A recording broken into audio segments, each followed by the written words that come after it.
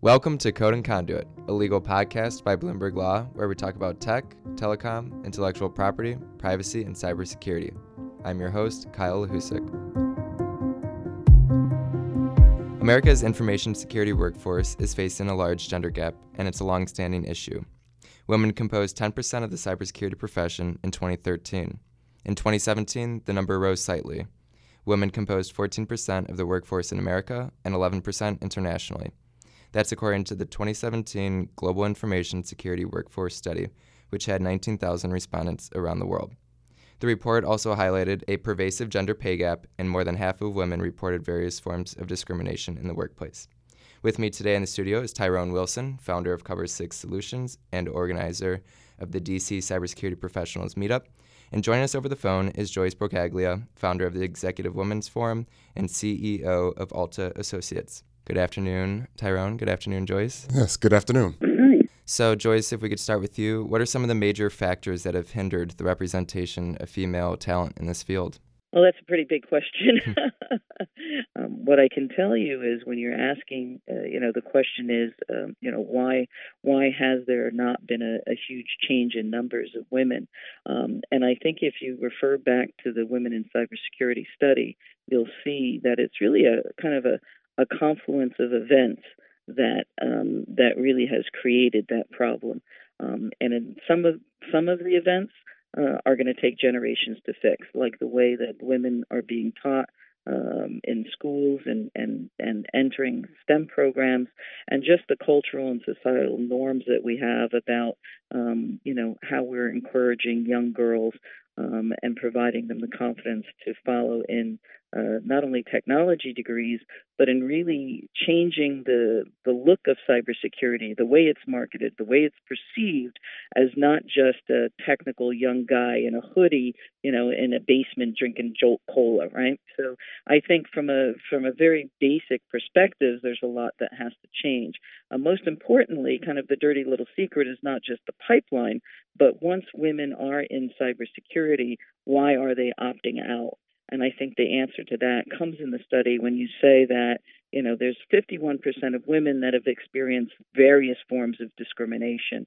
And as the leader of the Executive Women's Forum, I can tell you that that's been our experience, that women have experienced unconscious discrimination, unexplained delays in their career advancement, exaggeration of their errors or their mistakes. And, when you combine that discrimination with the other fact that it shows, which is that even though there are women with more advanced degrees than men, their compensation levels still at every level are less than their male counterparts.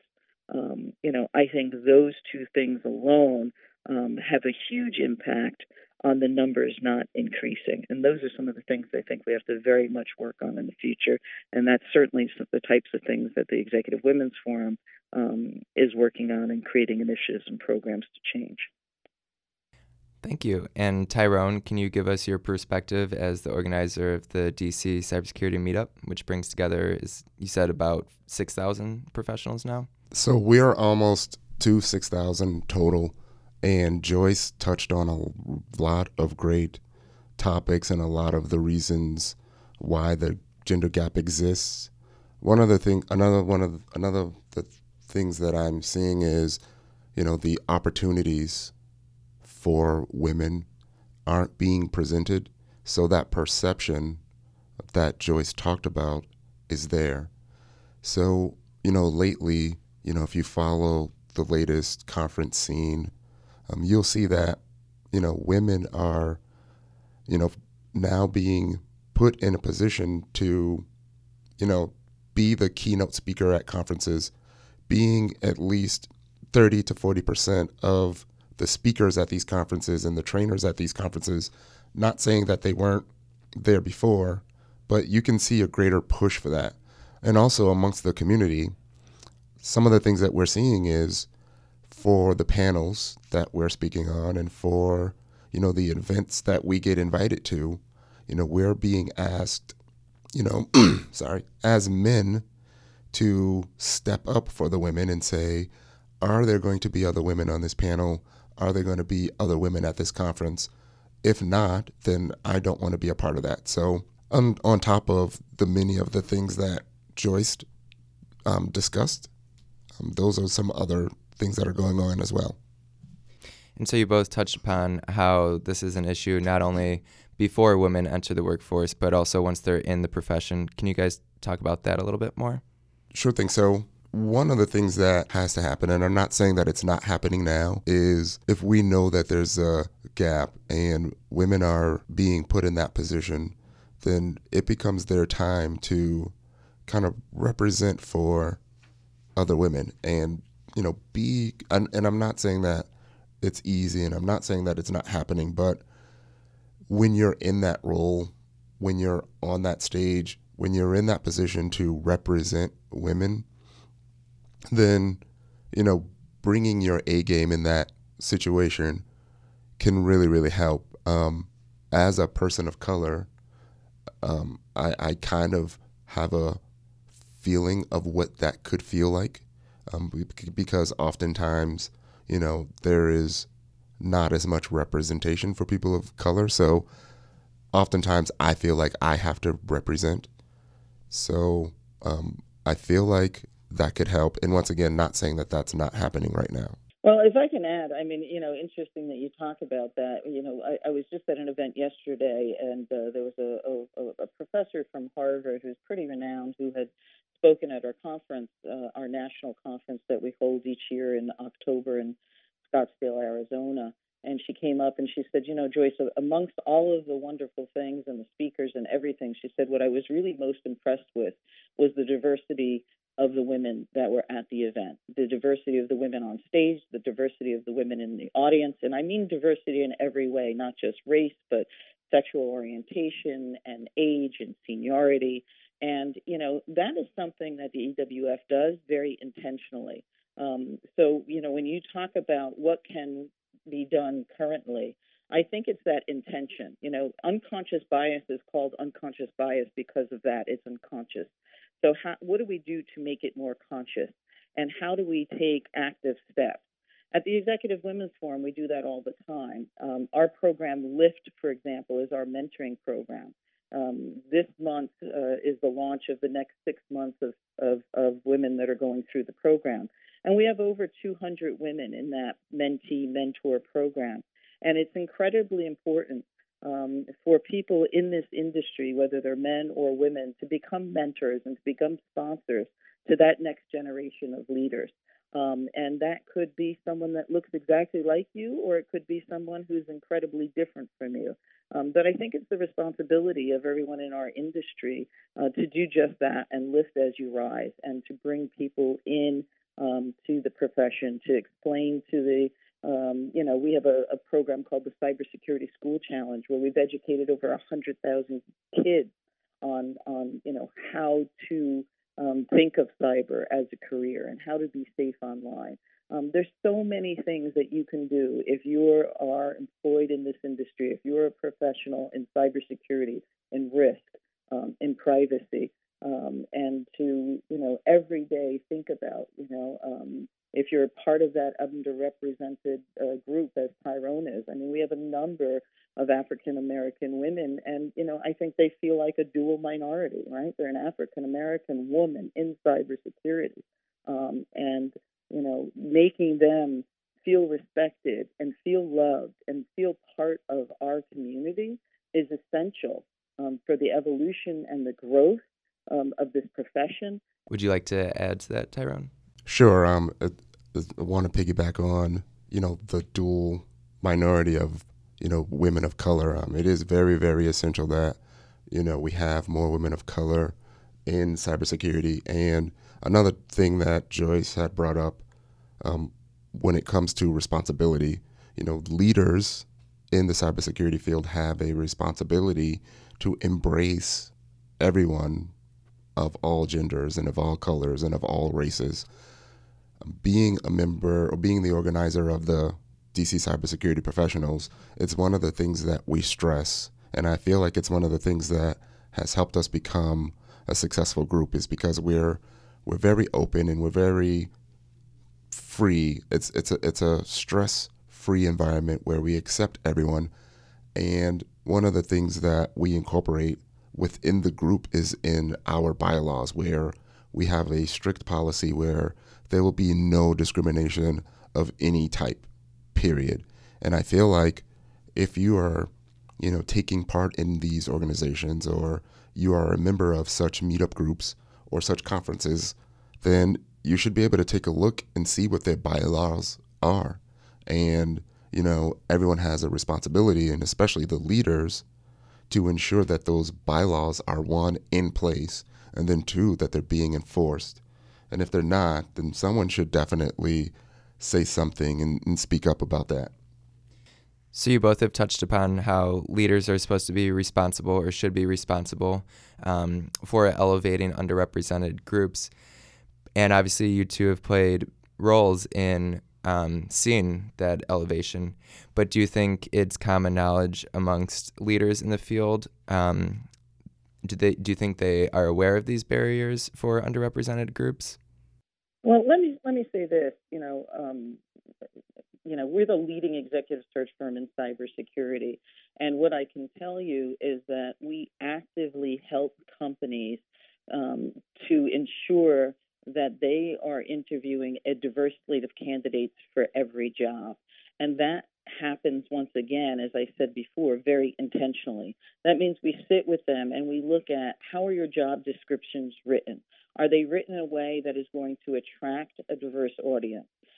For example, if you're looking for a security engineer and you have a list of 20 must-haves, it's knowledge, common knowledge that men apply to a job when they have maybe 50% of the skills, and women when they have closer to 100, right? So if you're putting this entire list of checklists and you're writing it very aggressively from a penetration testing standpoint, that's not going to be as attractive to a widest group of folks. So we look at that. We look at, what's the interview experience like. We do a lot of executive level hiring. What does the slate of candidates look like? The slate of people that are doing the interviews look like? Is there diversity represented in that? And are the companies themselves requiring that both their internal recruiters as well as the external executive search firms or recruiting firms that they're working with, are they requiring them to supply that diverse set of candidates? And do at the most senior levels, is the tone at the top set that's the direction that those companies need to take throughout the organization? And Tyrone, you talked about how you started the DC Cybersecurity Professionals meetup based on wanting to educate others. Is educating them on diversity in the workplace, in the field, something that is intentionally brought into the conferences and meetups? So I think the way that we do it, it just happens organically because of the diverse environment that we already have. It's not something that needs to be stressed. It's just there. When you walk into the room, it's in your face. When you see the pictures that we post, you see a diverse group of people that are smiling, that are happy, that are all getting along. And I feel like because of that, because we foster that environment, we don't have to get to a point where we need to stress that unless something comes up, or if someone makes a comment that's out of line, then we nip that in the butt really, really quick and let them know that that's not tolerated here. And that's just how we handle it all.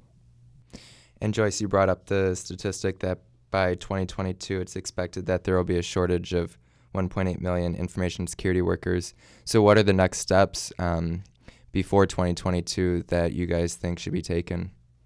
Well, I think that companies need to establish stronger policies around, really focusing on developing and retaining the cyber workforce and the importance of diversity in that. And I think that it is the corporations that have to think about it, but I also think as cybersecurity legislation is being formed and is really in its infancy, they have to think about having diverse thought as a part of that legislation. In May of this year, for the second time, we brought 125 women to Capitol Hill. We had 25 meetings on the state side, but also with the federal government, both in the House and on the Senate, with the cybersecurity subcommittees. And what we are pushing for is increased participation of women in that legislative process. And I think that all leaders need to step forward and take action and be a part of it. And Tyrone, would you like to offer your perspective on the next steps? Sure thing. So, Joyce, I love the way that you touch on so many great topics of interest. One of the main things is the opportunities I feel like should be presented. And I feel like the imagery of what you display as your company should be diverse. We kind of touched on it earlier because it can be intimidating. Let's say if you're a woman or if you're a person of color and everyone that interviews you or everyone that you see at the booth or everyone that you see representing a company that you want to work for doesn't look like you or doesn't do the same things that you do. So I feel like that will definitely help. And I want to help get it to a point where it's not something that we have to think about or something that we have to stress, that we need more women, that we need more diversity. I want to get it to a point where that happens naturally and we're not thinking about it and we're not surprised that there's a first woman of color keynote speaker, right? Or if there's a first woman first all women's panel, right? So those things should happen naturally. So I want to just touch on the opportunities, and once given the opportunity to make the best of those opportunities, not saying that that's not happening, not saying that, that we need to put the unnecessary additional stress on women to have to be so great. I know that the pressure is already there.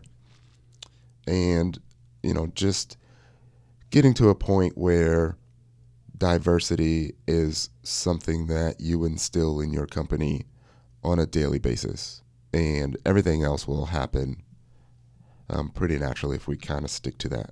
So those are pretty much all the questions I had for you guys today. Any parting thoughts? Thank you for having me on the podcast. Thank you, Joyce.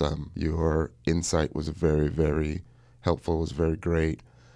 If I could say anything to anyone entering the cybersecurity field, I know from experience that it's not going to be easy. Don't stop. Keep fighting. Keep pushing. The real parting thought is, if not us, then who, right? If we are not willing to step forward as leaders and truly show by our actions and not just by our words, if we're not willing to support and stand up when we see an injustice or support interviewing and requiring those interview slates to be diverse, if we're not looking at our recruiting practices, if we're not looking at how we're branding ourselves, if we're not really being conscious about all of that, then who is going to do it? So my call to everybody is to take action, that the little things matter. Speak up for someone who's not speaking up at a meeting. Become someone's mentor or sponsor. Look for the positive in someone and help to uplift not only the individuals in your company, but the profession as a whole, because the cybersecurity profession has an impact on our communities, on our companies, and most importantly, on our nation. And God knows we need some help with that right now. So I'll leave it at that. Well, thank you, Joyce and Tyrone, for joining us for a thoughtful, constructive conversation today. All right. Take care, guys. Alrighty. Awesome. You too. Thank you for tuning in to Bloomberg Law's Code Conduit. For more on this story or the other topics we cover, visit us at bna.com and sign up for a free trial.